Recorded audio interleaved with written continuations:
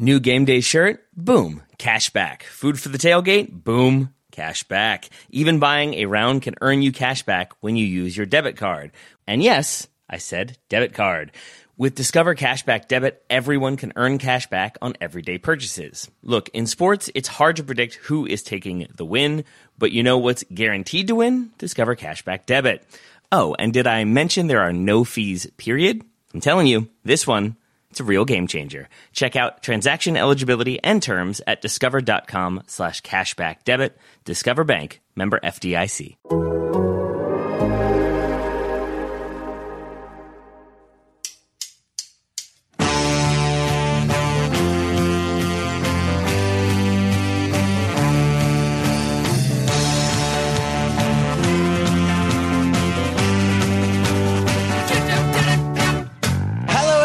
And welcome to the Total Soccer Show. My name is Taylor Rockwell. Welcome to this Americans in Action / U.S. Soccer Listener Questions episode.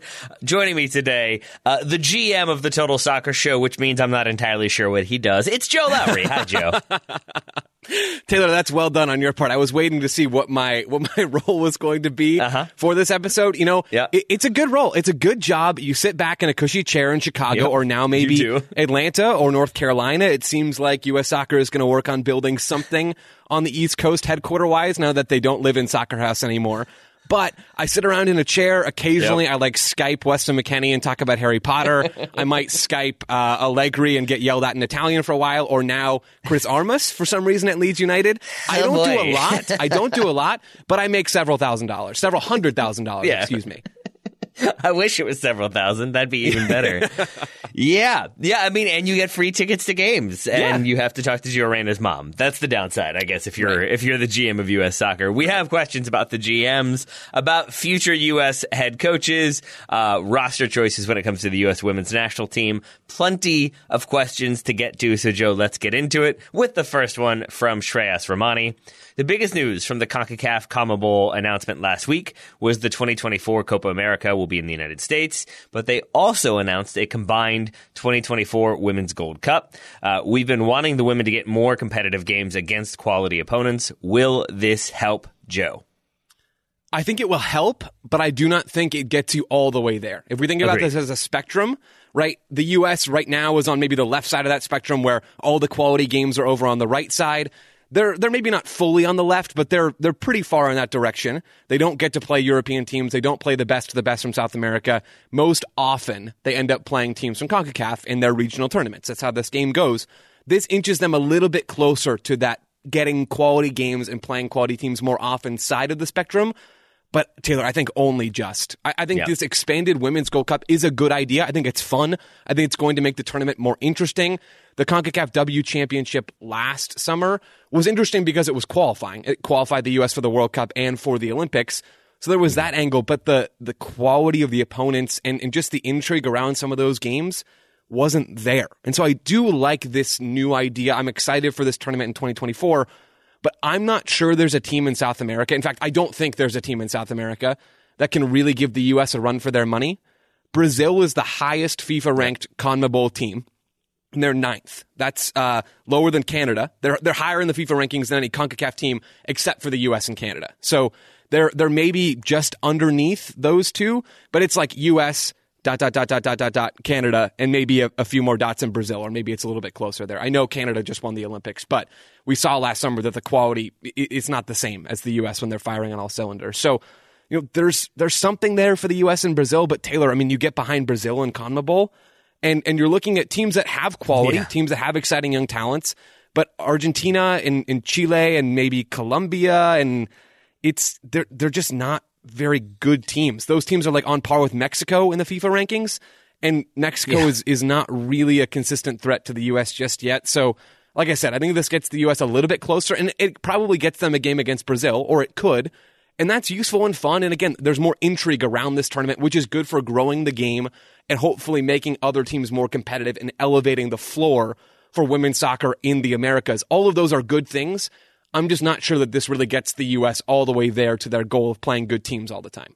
Yeah, I think you covered a lot of the ground there, especially that last point. I think there is an idea that it helps sort of raise the bar for both confederations, and then long term that gives you more opposition down the road. For now, yeah, I think it's as you said, it's USA, then it's Canada, then it's Brazil, and then there's an even bigger drop to Colombia is 27th, Argentina 29th, Mexico 35, Costa Rica 37, Chile 38.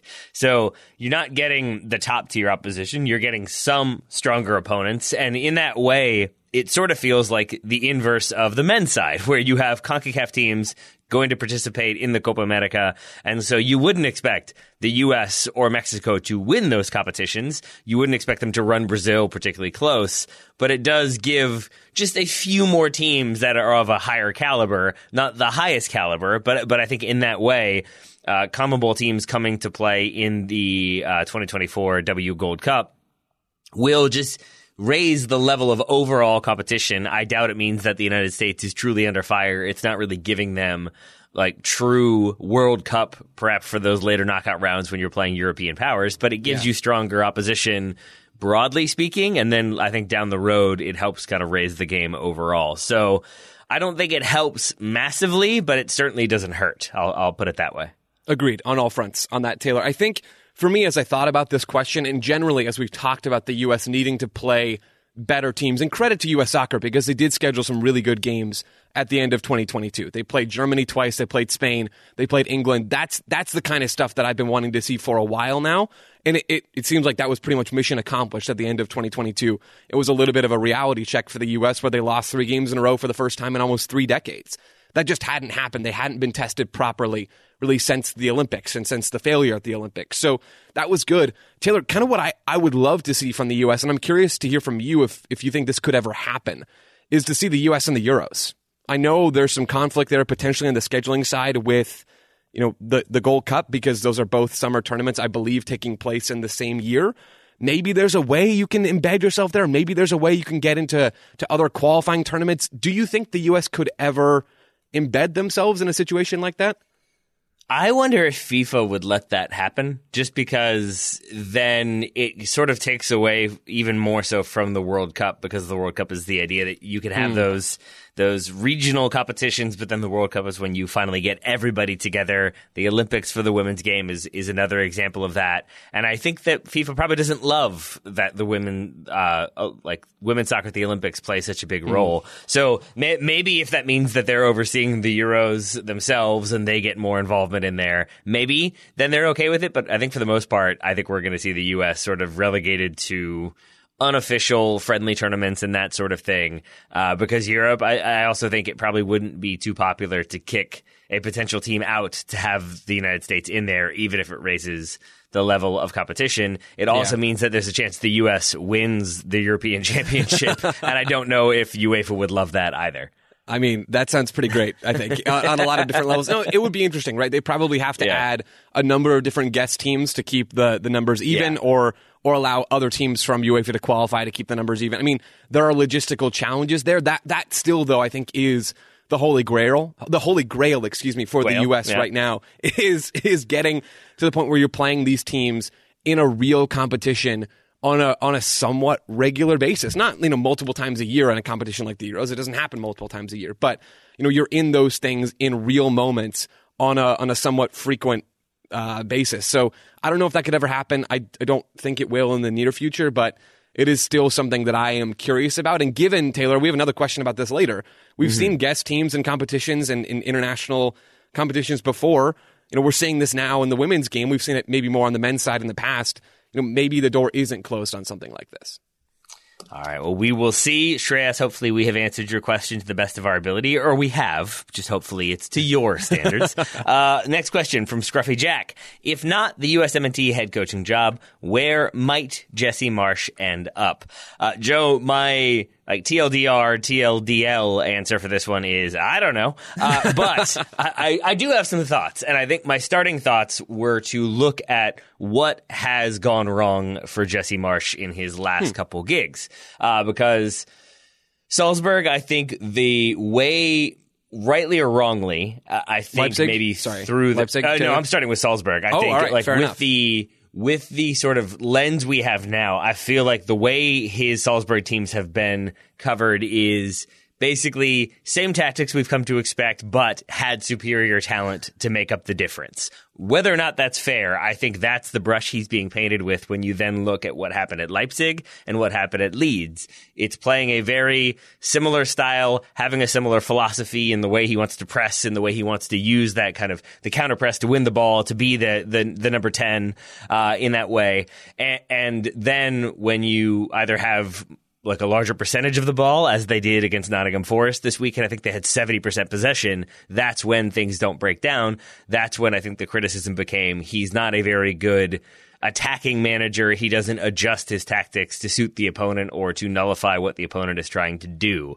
So with that said, Joe, I welcome you to agree or disagree with any of that, but I would say I would like him to look at positions that allow him to evolve and not just sort of stick with that Red Bull philosophy, not just kind of have that one style or that one sort of modified style, but maybe reinvent himself a little bit, try some new things with a club that allows him that opportunity to still be competitive, but sort of just evolve to that next level to change up the way he's doing things, because it doesn't seem like it's working so well when he gets those more top tier gigs. So that's my introduction to this one. Joe, I turn it to you for your thoughts on that.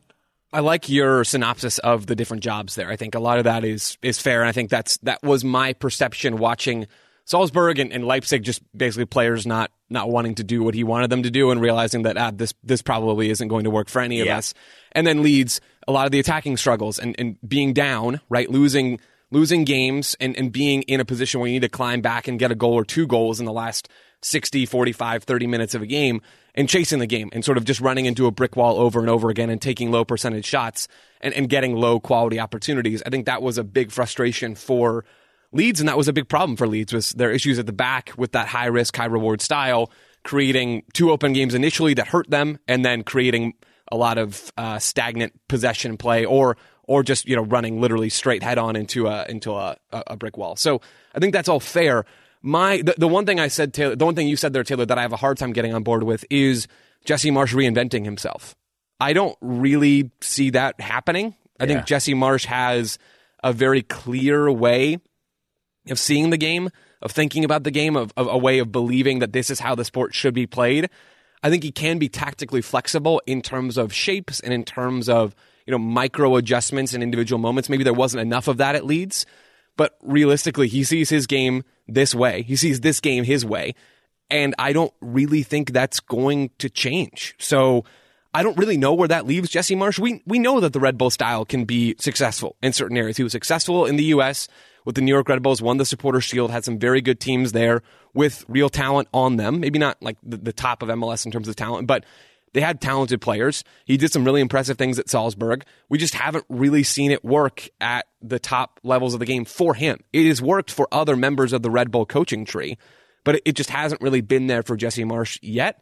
So, Taylor, your TLDL is exactly where I'm left with this whole situation. I don't really know what happens with Jesse Marsch. I feel more and more likely that he's going to get the U.S. job. That's not anything I know. It just feels like that is... It feels like yesterday was the perfect day for U.S. soccer. Like, I don't know why. It feels like that was really a help for them. So I have mixed feelings about the style and whether it'll work at a big club. It didn't work at Leipzig. That's the biggest place he's been so far. Top players don't want to play his way. And so that does sort of put a cap on the available jobs that Marsch could get. And also his record coaching in the highest levels of the game is not very good. So that's the problem. Yeah. It's tough, man. It really is tough.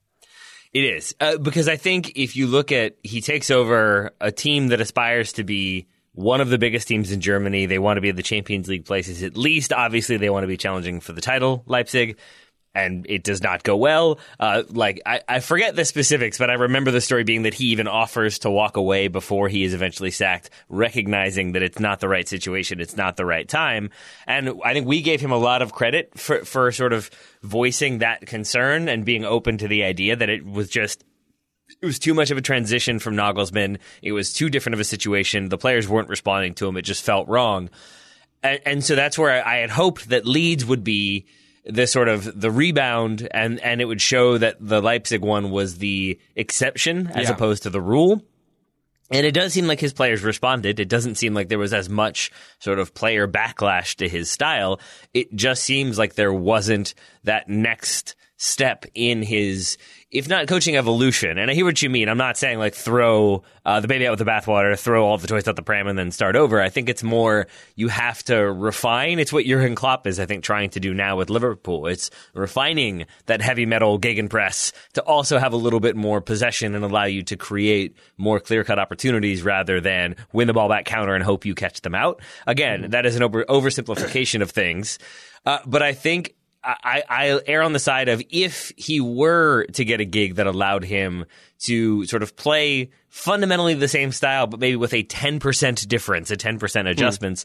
I look at somewhere like Switzerland, where if you can take over one of the historically bigger clubs in Switzerland, I think there's going to be less pressure, but enough pressure, similar to Austria and Salzburg, that like you have expectations of winning, but I also think it's not taking over Leeds or Leipzig or a bigger Bundesliga club or even like a bigger Dutch club. In that way, like I wondered if Ange Postecoglou did get like the Leeds gig, for example, and the Celtic gig opens up, like would that be a good spot for Jesse Marsch to go in and sort of like be all about the physicality and intensity and try hard, and that is another one where it seemed like maybe that could be good.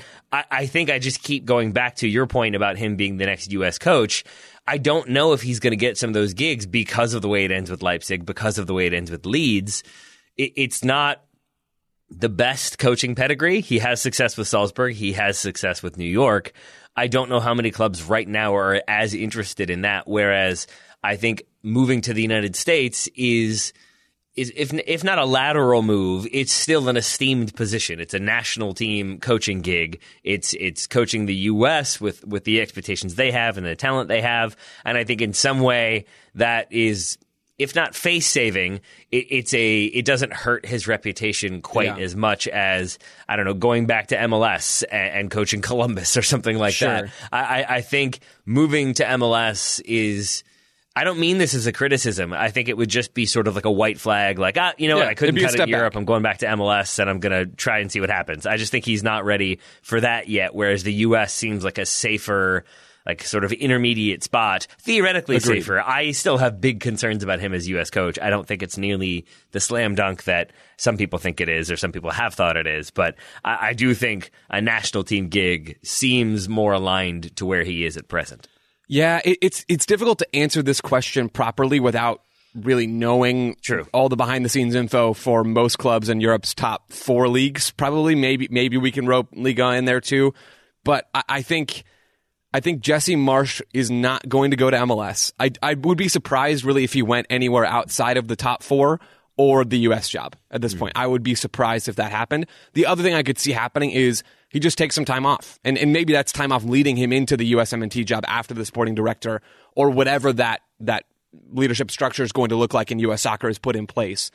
Or maybe it's time off until the summer where the European club season is over and there are more openings and clubs are looking to shed an interim manager and hire somebody on a permanent basis, and Marsch can have the full preseason, and that's something that's important to him.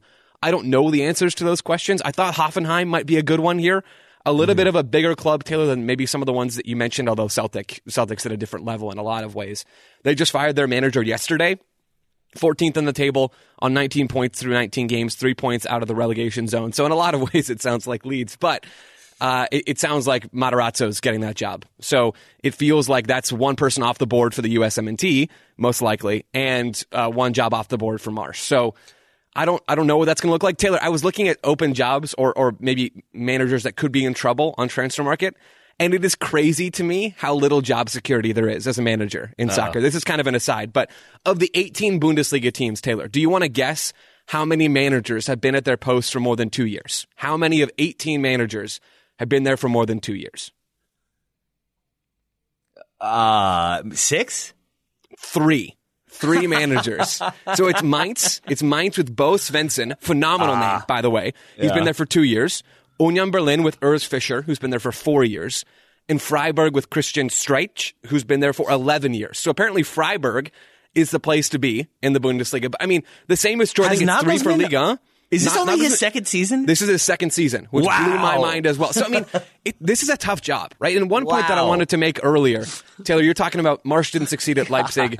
Leipzig haven't had a lot of success post Jesse Marsch. Like, this is a difficult job. Not to make excuses for Jesse Marsch, who I do think, largely failed and struggled at Leeds, even though I think the decision and the timing of that move was a little bit silly from Leeds United. I talked about that yesterday. This is a tough job. There is no obvious club for him out there right now, in my view. The U.S. is still where I put my money, even though I don't love that. And maybe we can talk about why we don't love that another time, because I'm curious to hear your thoughts. But it's a tricky one, Taylor. This is a tricky one. All right. I have long, as you know, championed Pellegrino Matarazzo as a USMNT manager. Can I ask why? Can I ask why about that, Taylor? Sure. I will just conclude. I like the idea of him taking that gig. That keeps the Hoffenheim job open for Jesse Marsch to take over. Maybe Jesse Marsch needs a breather. Solved it. It is largely because, first of all, I will not say I watched a ton of Stuttgart. The Stuttgart I did watch, I liked that his team was basically very well organized, as cliche as that is going to sound, in that it seemed like players understood their assignments. They knew when to be ultra defensive. They knew when to then try to kind of go at opponents when it felt like there were opportunities there. But the larger thing is that it was never a Stuttgart team that had a ton of talent. They never had huge names. Like I think Sasha Kalajic was their sort of like their big one that they ended up selling at a time when they were relegation battling. I'm not sure that helped Matarazzo too much. But they're not a club that is going to spend huge amounts of money. And so to my mind, he's a coach that is able to get the best out of the squad, out of the players that are available to him. And that seems to be a thing that I've heard many people talk about when it comes to Berhalter, is rather than have another system coach, have another coach who wants to play a specific style with a specific philosophy, have a coach who can come in, evaluate the pool, and then put together a team that functions the best. And I think with Stuttgart, you're looking at a team that isn't going to have the biggest resources, the best players in the world, but he still found a way to keep them up and make them competitive in the Bundesliga, at least for a while.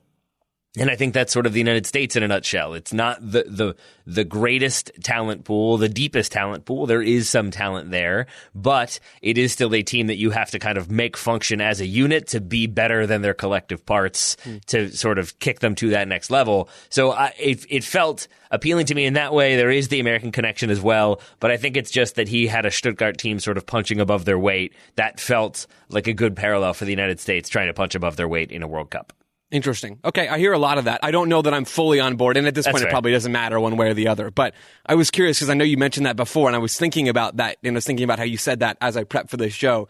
So there's the Matarazzo reasoning that maybe nobody wanted to hear, but I certainly wanted to hear it. It's the other thing, like strangely, that informs this is I think it was Ian McIntosh and somebody else. I can't remember. We're doing this series of pieces for The Athletic about basically taking over bad Bundesliga clubs and in Football Manager, and trying to find ways to get them to be like competitive teams in their Football Manager sims. I promise this connects. But I think Ian McIntosh had Stuttgart and just complained over and over about how bad they were, how little talent they had, how it was impossible. We tried a back three, we tried a back four, we tried a front three, we tried a front two. Nothing's working. We can't make it work.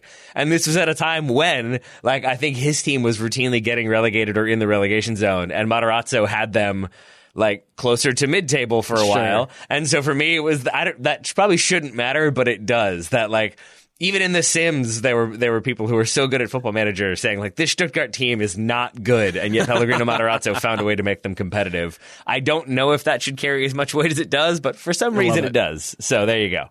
I love it, Taylor. That's great. All right. On that rambling note, let's take a quick break, then let's get back to answering some more listener questions. New game day shirt? Boom. Cash back. Food for the tailgate? Boom. Cash back. Even buying a round can earn you cash back when you use your debit card. And yes, I said debit card. With Discover Cashback Debit, everyone can earn cash back on everyday purchases. Look, in sports, it's hard to predict who is taking the win, but you know what's guaranteed to win? Discover Cashback Debit. Oh, and did I mention there are no fees, period? I'm telling you, this one, it's a real game changer. Check out transaction eligibility and terms at discover.com/cashbackdebit. Discover Bank, member FDIC. Did you know that even if you have a 401k for retirement, you can still have an IRA? Robinhood has the only IRA that gives you a 3% boost on every dollar you contribute when you subscribe to Robinhood Gold. But get this, now through April 30th, Robinhood is even boosting every single dollar you transfer in from another retirement account with a 3% match. That's right, no cap on the 3% match. Robinhood Gold gets you the most for your retirement thanks to their IRA with a 3% match. This offer is good through April 30th. Get started at Robinhood.com/boost. Subscription fees apply. And now for some legal info. Claim as of Q1 2024 validated by Radius Global Market Research. Investing involves risk including loss. Limitations apply to IRAs and 401ks. 3% match requires Robinhood Gold for 1 year from the date of first 3% match. Must keep Robinhood IRA for 5 years. The 3% matching on transfers is subject to special terms and conditions. Robinhood IRA available to U.S. customers in good standing. Robinhood Financial LLC, member SIPC, is a registered broker-dealer.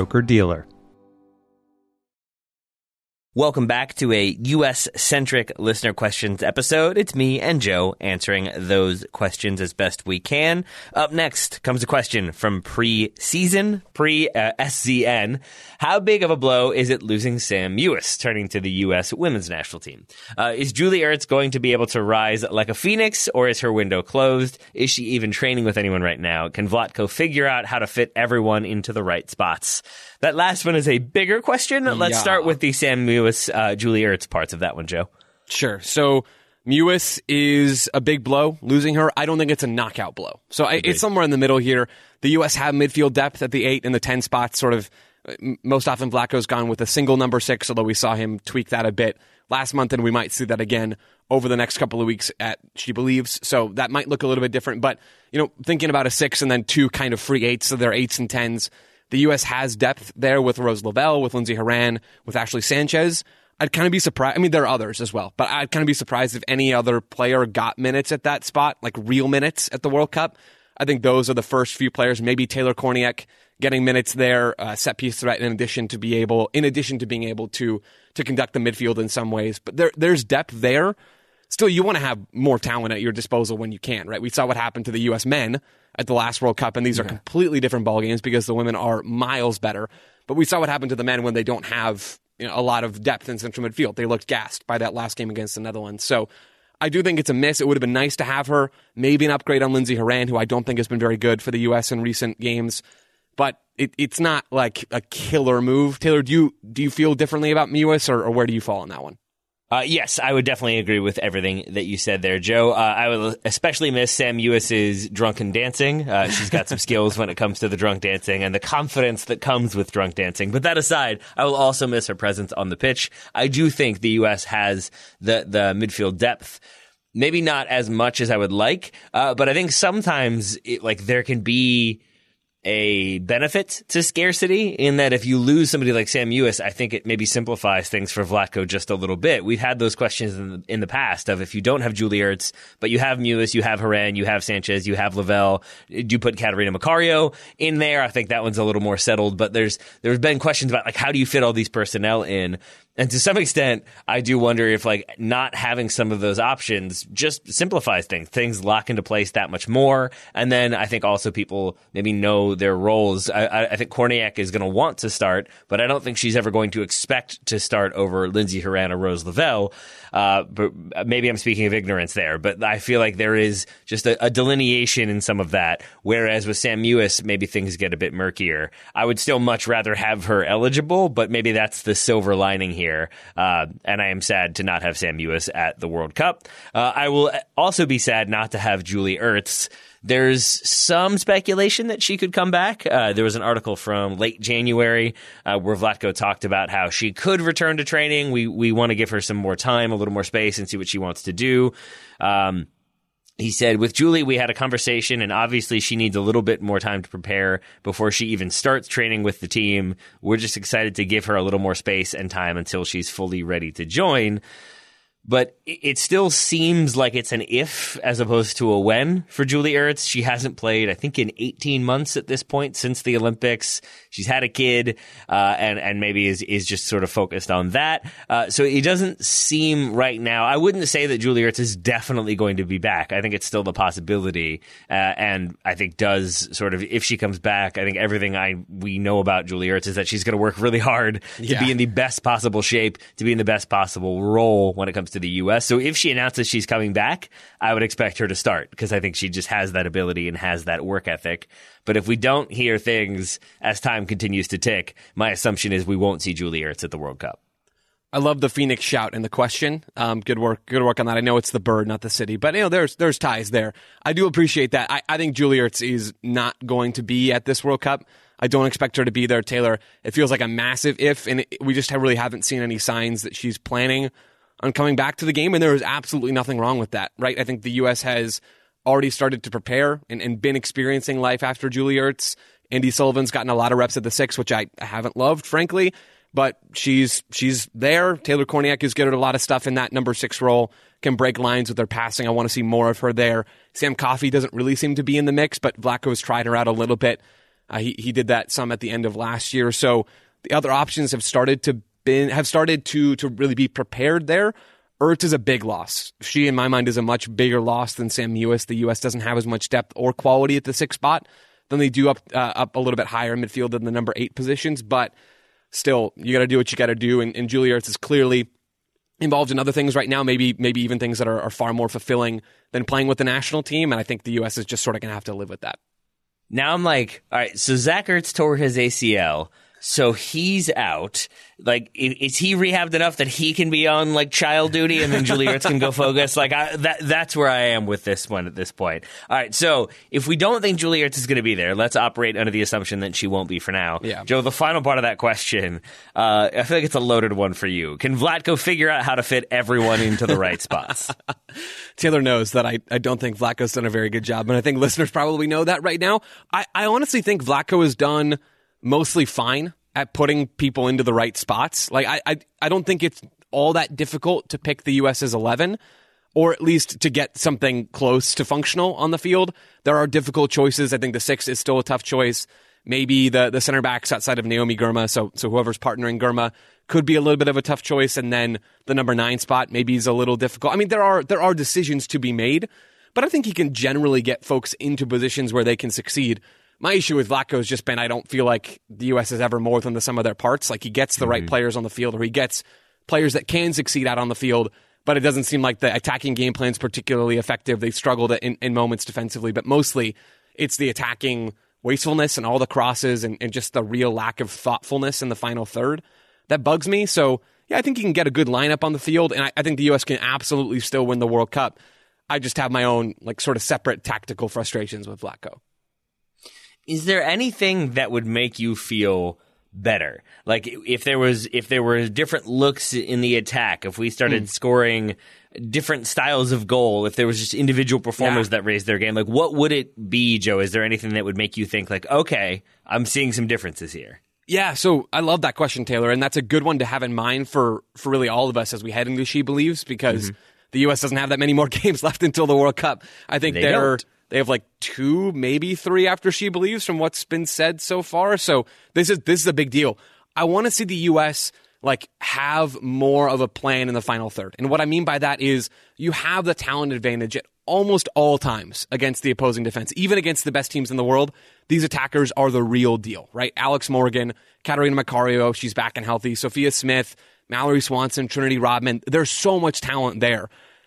I want to see the U.S. combine more and look to play, like actually play soccer. Like go out there and play the game instead of getting the ball to the final third, not really looking up, hitting a cross into the box from the wide area and hoping that you'll have numbers there to direct it towards goal. Not that crosses are always bad, but get to the end line, work on cutbacks, work on combining and getting into those Man City zones and finding clever balls back into the box for late arriving runners from midfield. I mean, that's what Lindsay Horan is so good at. That's what Alex Morgan is so good at. Finding and exploiting space in the box as those runners in behind the back line. More of those patterns and less just, all right, we're here. We don't really have a plan. We're going to hit the ball into the box and hope for the best. I want to see less of that and more really creative and thoughtful possession play, which I do think is possible. And we've seen glimpses of it, but we just haven't seen it consistently. And is there a particular front three that you would like to see in She Believes? We won't have Sophia Smith. She's not in that roster.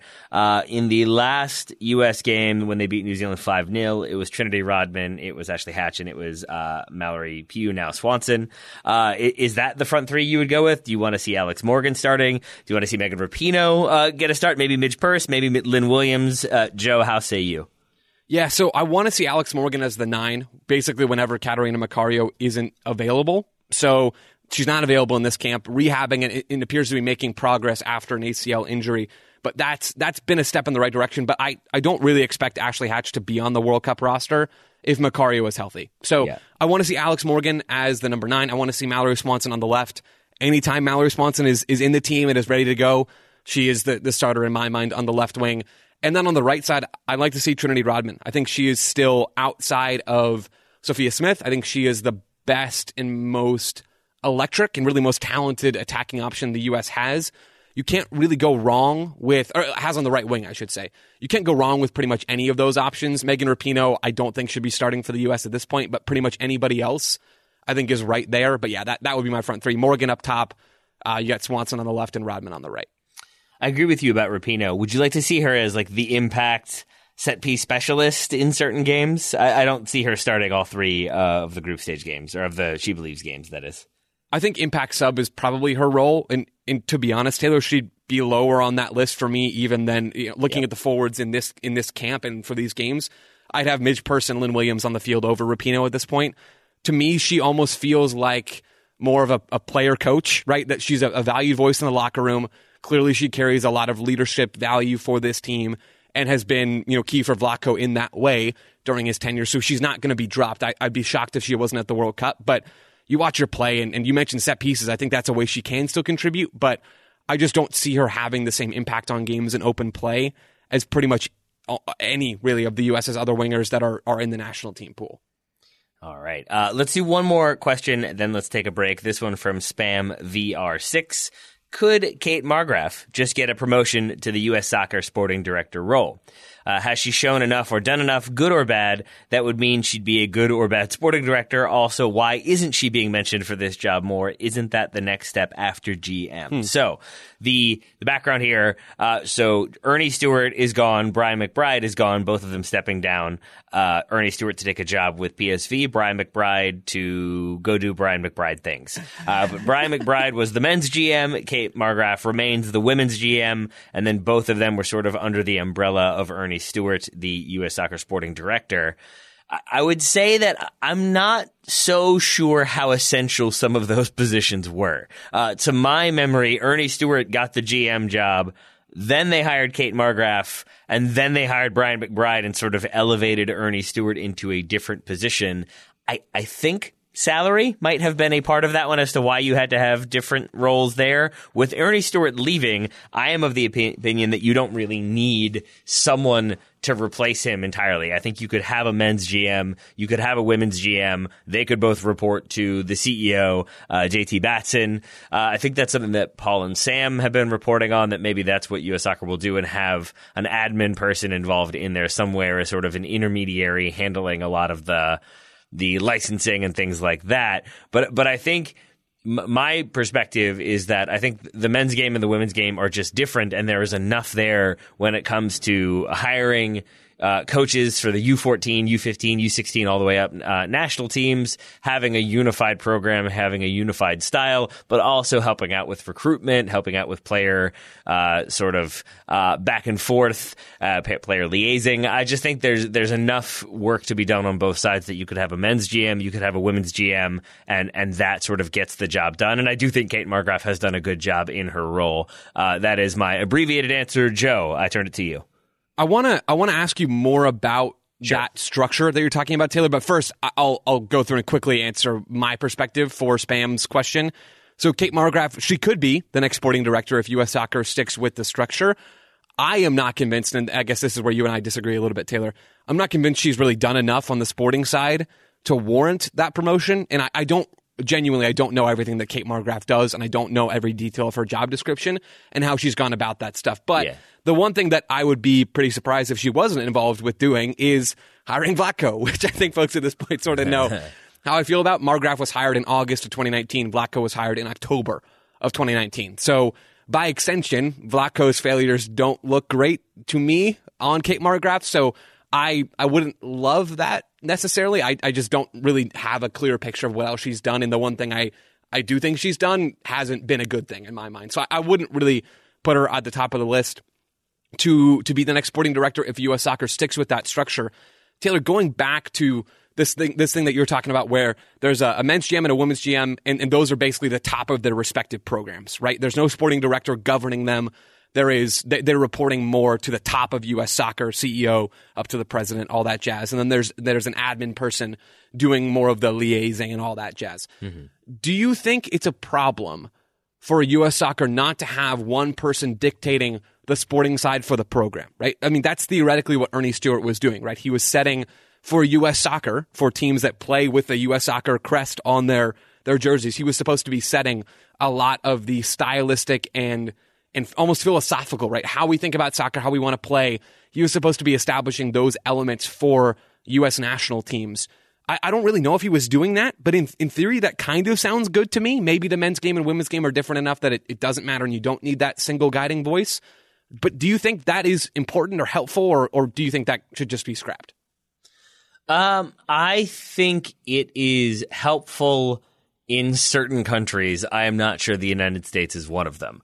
I look at the Netherlands and I look at Spain as my examples here, where I feel like the women's teams, which I think started later, had less funding than the U.S. women did from the jump. I think they have modeled themselves more on the men's programs, the men's national teams. And so I think the Dutch women play a 4-3-3 and aspire to play sort of possessive total football, I think, or possession-based total football. And I think Spain, like, there is a lot of the Barca DNA on that Spanish women's national team. I think of how technical they are, how good they are in possession, how good they are on the ball, especially when they have all their players and they're not in a giant dispute with the FA. But I think those are sort of programs that are trying to catch up. And in this case, when you look at the U.S., you have the women's program that, when it comes to winning silverware, is well ahead of the men, certainly. But I think because of that, you don't really have a unified style that I think suits both of them. And we're even talking about Vlatko right now in the current U.S. women's team. One of our complaints is sort of not quite understanding how the pieces fit together and what the style is meant to be. Right. I think that was a lot of people's frustration with Greg Berhalter, is not understanding how the system was supposed to, or was getting the best out of the players. So in that, I think this is the long way of saying, basically, I don't think there's enough of a tradition in place that we know it's going to be. When you think of the Dutch, you think 4-3-3, you think total football, you think possession, you think but like good creative attackers out wide and through the middle. I just don't think you have that DNA here. And so with that in mind, I think it makes more sense to have an approach for the men's side and an approach for the women's side, and have it be a unified approach for the women and a unified approach for the men, and have teams play the styles that will get the best out of them long term. And then eventually maybe you bring those together and you can have a sort of unified idea for how all soccer in this country should look. But it's also a country of over 300 million people, and it's a pretty big country itself. So I think to some extent trying to control things too much is probably not the best idea. But having a men's GM who is overseeing all the men's teams from U14s all the way up, and the same thing for the women, I think that does make sense to me, in that at least it keeps the national team training and styles of play consistent, but you're not sort of slavishly devoted to one or the other. And I should clarify, I'm saying I think Kate Markgraf has done a good enough job to stay in her present position. I don't really know what that executive sporting director does. I'm still sort of unclear on that specific thing. It does feel to me like Ernie Stewart was elevated to a position that maybe didn't exist and wouldn't have existed until they hired Markgraf, and then they had to have some like difference there. So I'm still a little bit hazy on what those job postings are meant to be, or what those differences are meant to be. So you and U.S. Soccer both, Taylor. You and U.S. Soccer both. So then I hesitate. Exactly. Thank you. So then I hesitate to just say, like, yeah, let's throw somebody else in there and have that keep going. I wouldn't mind a change in that structure. Yeah, I think a lot of what you said there is really interesting, Taylor, about the men and the women not necessarily needing to always be playing from the same playbook, and they really haven't been. I feel like I don't know that that's been accomplished under Ernie Stewart. You could look and say they both largely play a 4-3-3. They both largely press out of a 4-3-3. But I don't know if Ernie Stewart was telling Vlatko how to play through Kate. I just don't know if any of that stuff was happening.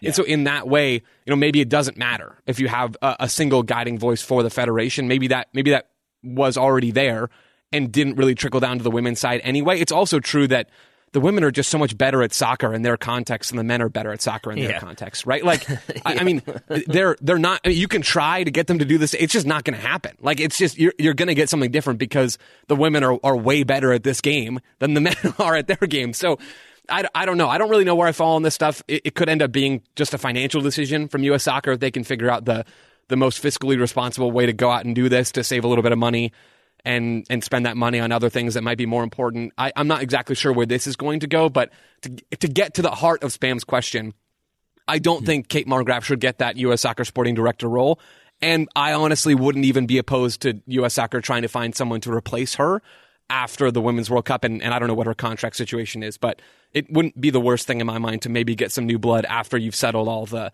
current roles that are already open. All right. Well, while Kate Markgraf writes an angry letter to Joe Lowry, we're going to take a quick break, and then we will be back with 3 more questions to round out this episode. Back soon. Today's episode is brought to you by our friends at Shopify, who would like to remind you that not everyone can be Erling Haaland or Harry Kane. I would say only Erling Haaland and Harry Kane can be Erling Haaland and Harry Kane.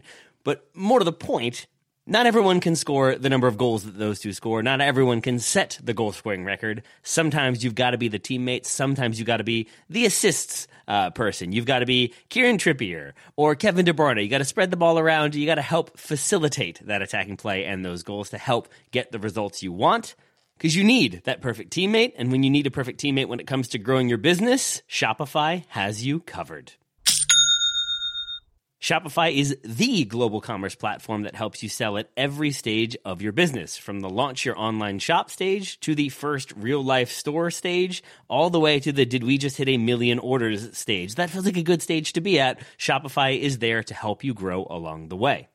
How do they do that? Well, Shopify helps you turn browsers into buyers with the internet's best converting checkout, up to 36% better compared to other leading commerce platforms. You can sell more with less effort thanks to Shopify Magic, your AI-powered all-star. So you don't have somebody kind of following you around the online store just saying, can I help you, can I help you, can I help you? Nobody needs that in real life or online, but Shopify's AI gets the job done.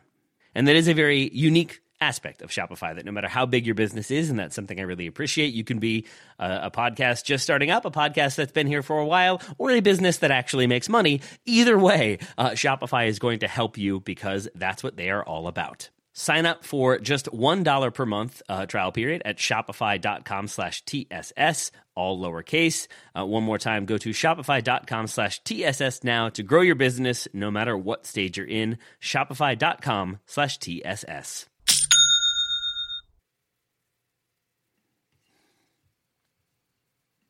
With threats to our nation waiting around every corner, adaptability is more important than ever. When conditions change without notice, quick strategic thinking is crucial. And with obstacles consistently impending, determination is essential in overcoming them. It's this willingness, decisiveness, and resilience that sets Marines apart. With our fighting spirit, we don't just fight battles, we win them. Marines are the constant our nation counts on to fight the unknown. And through adaptable problem solving, we do just that. Learn more at Marines.com. Joe, my famed ability to count remains, because I said 3 questions. We've got 2 questions left. The first of the 2 comes from Matt Adler. Do you think it hurts the U.S. women's national team that players are distributed across the NWSL versus concentrated on the top 3 to 4 elite teams in England, France, Germany, or Spain? I love this question. I think this is a fascinating one. I've never thought about this before. Nor had I. That's in my notes. Not in this context. Maybe I thought about it more on the men's side, dreaming up like, we have Leeds United States, and so you do have all these players together. We've seen how that went, so I don't know where the value is. Maybe there's more value when those guys come together on the national team side, and in fact, I think that's almost certainly true. As far as this goes for the U.S. women's national team, maybe this is a bit of a pain point for them. but like not a big one, right? I think it's more of a 1% thing or maybe like a 0.1% thing than it is a 10% thing. So I think it could be an advantage for Germany to have players playing together, or for England to have players playing together and have a lot of them in the same clubs, or for any team, right? Not even taking those as specific examples, just as an idea. I think that's probably useful. But for the U.S., the talent is there, and we've seen what they can do without those players all being on the same teams together. So I think it could be nice and it could be helpful to have those players together more often. In fact, I think it probably would be.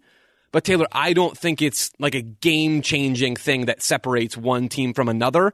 Where do you fall on this?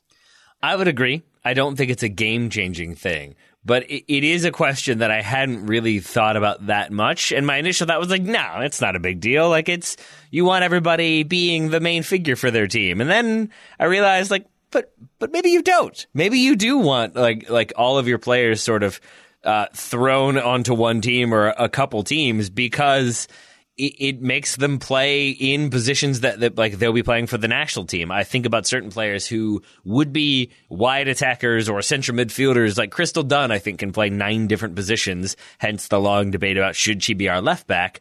But when you have her at her club where she is one of the best players, you're going to put her in a position where she sees a ton of the ball, is a conduit for possession and for the attack, but also for transitioning to defense. But when it comes to the United States, well, we got to find a way to put her in there, and she's not going to start ahead of this person or this person, so let's put her at left back. I do wonder, if you have a ton more talent on a couple teams, do you have to have some of those conversations at club level, and does that then prepare you better for the national team? I think that is an interesting idea. And then also, with 4 players playing or 5 players playing for Portland, let's say, which is kind of already the case. Sure. But if you had a number of players playing for Portland, there is that familiarity, but there is just also that it raises your game. It makes you play at a higher level because you're surrounded by national teamers. You know you've got to raise your game if you want to stay at that level, if you want to be accepted at that level. So there's probably something to be said for the intensity in training and the intensity of the approach mirroring that of playing for the U.S. women's national team. So I think it's an interesting one, but I agree with you. Overall, I don't think it's that big of a competitive advantage or disadvantage one way or the other, because there's also the idea that familiarity isn't necessarily the best thing. Like there's a reason why siblings tend to get into arguments. It's because they're around each other a lot. And if you have everybody sort of locked on one team together, there's also greater likelihood of discontent and kind of personal feuds. So it works both ways in my mind. Yeah. But it's a really interesting question and one I hadn't really considered before. The other way I'd go with this is maybe if you think about it in a different way, it's actually a help for the U.S. women's national team. And not because of the atmosphere around the teams or any of that stuff, but I think it's maybe helpful for the domestic league in the U.S. to have these stars spread out, right? Yeah. There's a potential, I think, to capture more fans. There's a potential to continue to grow the game in different markets in a way that the NWSL, for all of its many, many flaws, which we will discuss maybe in part shortly, I think genuinely is trying to do. So I think in some ways it's kind of helpful to have, Mallory Swanson in Chicago. Granted, I think there's 2 other full U.S. women's national teamers in that team as well. Thing. But yeah. I mean, it's not perfect how it is right now, but it's helpful to have players in different markets to continue to draw interest. Right? I mean, we saw Alex Morgan and Naomi Girma and Taylor Korniak galvanize San Diego with San Diego Wave last year. That was a huge story in the NWSL and in American soccer last year. And that market was a massive success. And they had a lot of success on the field, and fans showed up to games. They set records. It was amazing to watch that as an outsider. And having these national team players in different spots feels kind of useful to me on a grassroots level. And it's hard to figure out exactly how that translates and what % of value that adds, whatever that looks like. I don't think we can tell for sure, but maybe that's another way to look at this, that clubs in England or in Germany or wherever, where it is a little bit more lopsided, maybe they don't have that exactly the same way. I agree. I also think, looking at this roster for She Believes for a moment, it's worth noting, OL Reign have 5 players, Portland 2, but then if Sophia Smith were there, that becomes 3. The Washington Spirit have 4, San Diego Wave have 3, Gotham has 3. So you have plenty of connectivity, and in that way, I think you get sort of maybe the best of both worlds there. So I think maybe it helps you, but I also have no problem with the way things are structured at present. Joe, anything else on this one? No, not really. You make a good point about things being still somewhat stacked. It's also helpful for the NWSL because they don't have that many teams, right? So it's easier to spread things out across 12 teams than it is to do it across a 20-team league or something like that. But yeah, no, that's a fair point. All right, final question then comes from Kenneth Seiden. Should Jill Ellis be a serious candidate for the U.S. Soccer Sporting Director role? Do you think she would be good for the position? So first of all, as I've said, I'm not sure we need that role anymore. But if we kept that one, or if we wanted to find somebody, if Kate Margraf says, I've had enough, somebody else can have this gig, do we think it should be Jill Ellis? And Joe, I'll just set you up now. I think it is worth first noting that there are reasons why Jill Ellis might be well suited to this position. There is, in my mind, one main reason why she would not be considered for this spot, and I'm guessing you have looked at that as well. I have. So I think you're referencing there, Taylor, the Sally Yates report findings about Jill Ellis. So I'm going to read. This is from Just Women's Sports, who generally do, I think, a really good job of covering the women's game in a way that a lot of other outlets just don't. And so this is from them. Go check out their stuff. They said in 2014, U.S. Women's National Team players reported to then U.S. Soccer President Sunil Gulati and then U.S. Women's National Team coach Jill Ellis that Paul Riley was abusive. So that's back in 2014, surrounding the just truly awful stuff about Paul Riley, former NWSL coach who is now banned for life from the NWSL. And then another quote from JWS. U.S. Women's National Team players, including Kristen Press, reported to Gulati and Jill Ellis in 2014 that Rory Dames, who I believe was also banned for life from the NWSL, former coach, created a hostile environment with the Chicago Red Stars. So those were, I believe, the two times that Ellis's name came up in the Sally Yates report, which is not really a document that you wanted to see your name pop up in. I am not, Taylor, and I don't think you are either. Maybe I'm wrong. I'm not in a position to speak about what Ellis did or didn't do in response to players coming to her. Maybe there's stuff we don't know, and maybe she attempted to take action, but I mean, it's a difficult thing, right? This might be a reason genuinely to have her stay outside of U.S. soccer. As far as I know, she's still in her president role with San Diego Wave, and so it seems like that's continued to go fine for her, and the team, like I said earlier, had a lot of success, but at a very baseline foundational level, I don't know if really she's going to have that opportunity in U.S. soccer because of really those moments that have been a part of her past that people now know about. Yeah, and I think you have players like Sydney Leroux, Ali Krieger, I think Becky Sauerbrunn even talking about how if you were complicit, if you knew what was happening and you didn't protect your players, if you didn't stand up for the players, you have no business being affiliated with this national team or any national team. And I think that right there would be a pretty divisive point. There's also... So there's the Dames connection. There's the Paul Riley connection. There's the other one with the hiring of Christy Holly. Here's a quote from that same Yates report.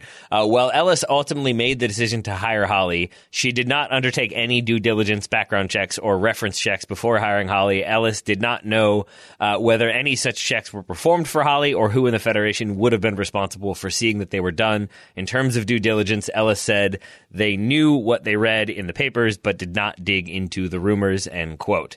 And so right there, that would be a hard sell for me of a person who maybe is kind of going through the motions or not necessarily doing all the due diligence you need when it comes to hiring coaches, doing the interview process, making sure that everybody there is reflecting the policy and the program the way you want them to. I think that would be a pretty big red flag.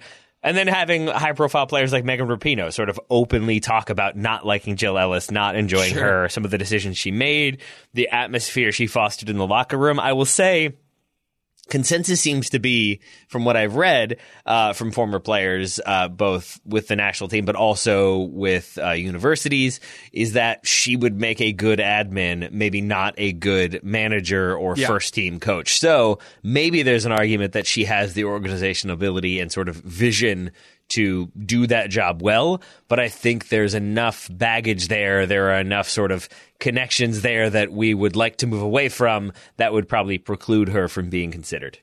Yep, agreed. And to add one note that's probably unnecessary, but it is more on the tactical style philosophy side of things. I don't think she's the kind of former coach who really wants to establish a playing identity. Like her role with San Diego right now is on the more admin side. It's as president, which my impression is that's more on the businessy side of things and doing a lot of that stuff. Maybe there's more club building and philosophy building in San Diego than I think there is. But just judging from her U.S. teams, I never got the impression that there was a clear tactical approach there, or that was really like the stuff that she lived and died for. Yeah. Nor do I necessarily think that's like all of what Ernie Stewart was doing, but I think there should be an element of that in any role in U.S. soccer that is dictating some style or philosophy element. So, like I said, that's probably an unnecessary note after everything else we've talked about, but that was one other thing that came to mind for me. I appreciate that clarification and that note, Joe. I don't want to end on too serious of a note, so I want to ask you something entirely different that I meant to ask you when we were having our Jesse Marsch conversation. I saw a quote before we started recording from Jim Curtin that was about like basically he was saying he would take a U.S. Soccer assistant gig, right? And he would give up the Philly job to get that USMNT assistant, yeah. So with that in mind, would you hate if Jim Curtin became the head coach of the U.S. men's national team and Jesse Marsch took over the Philadelphia Union? I love this. I love this world we're living in. Okay, maybe this makes me sound stupid, and I'm okay with that. I think I'm more okay with Jim Curtin coaching the U.S. national team than I am with Jesse Marsch. And here's why. Not because the pedigree is better, not because he's done more in his career. I think Marsch clearly has the better resume, even though he's been fired twice in the time that Curtin's still been with the Union. I think Jim Curtin is probably more open to exploring different styles of play than Jesse Marsch is. I forget this sometimes. Curtin didn't always play this 4-4-2 diamond, high press, Red Bull kind of soccer in Philadelphia. He had at times a more possession-oriented approach. And then Ernst Tanner comes in from Europe, and it's sort of steeped in the more aggressive pressing style. And Curtin shifts and starts to play that way, and has had a ton of success doing it. So it's not like he doesn't have any ties to that system. But for the U.S., I don't want to see them abandon the possession structure. So if Curtin's willing to be more flexible and to add elements of his way that's worked well with the Union, but maybe to also dig a little bit deeper into his past and align a little bit more with what the U.S. has been trying to do and struggling in ways, but doing successfully at times too, maybe that works. So Taylor, I'm kind of into this idea. Jesse Marsch probably isn't into it, but I know Jim Curtin would be into it, that's for sure. You don't think Jesse Marsch would want to take over Philly? No, not quite. I don't. Not I don't quite. think so. Fine. All right. Well, Joe, thank you very much for joining me to answer all those many questions. We have one more that we'll be answering over on the Patreon. If you'd like to join us over on CSS Plus, we would love to see you there. But for now, Joe Lowery, thank you so much for joining me today, my friend. Right back at you, Taylor. This was fun. Listeners, thanks so much for listening. We'll talk to you all again very soon.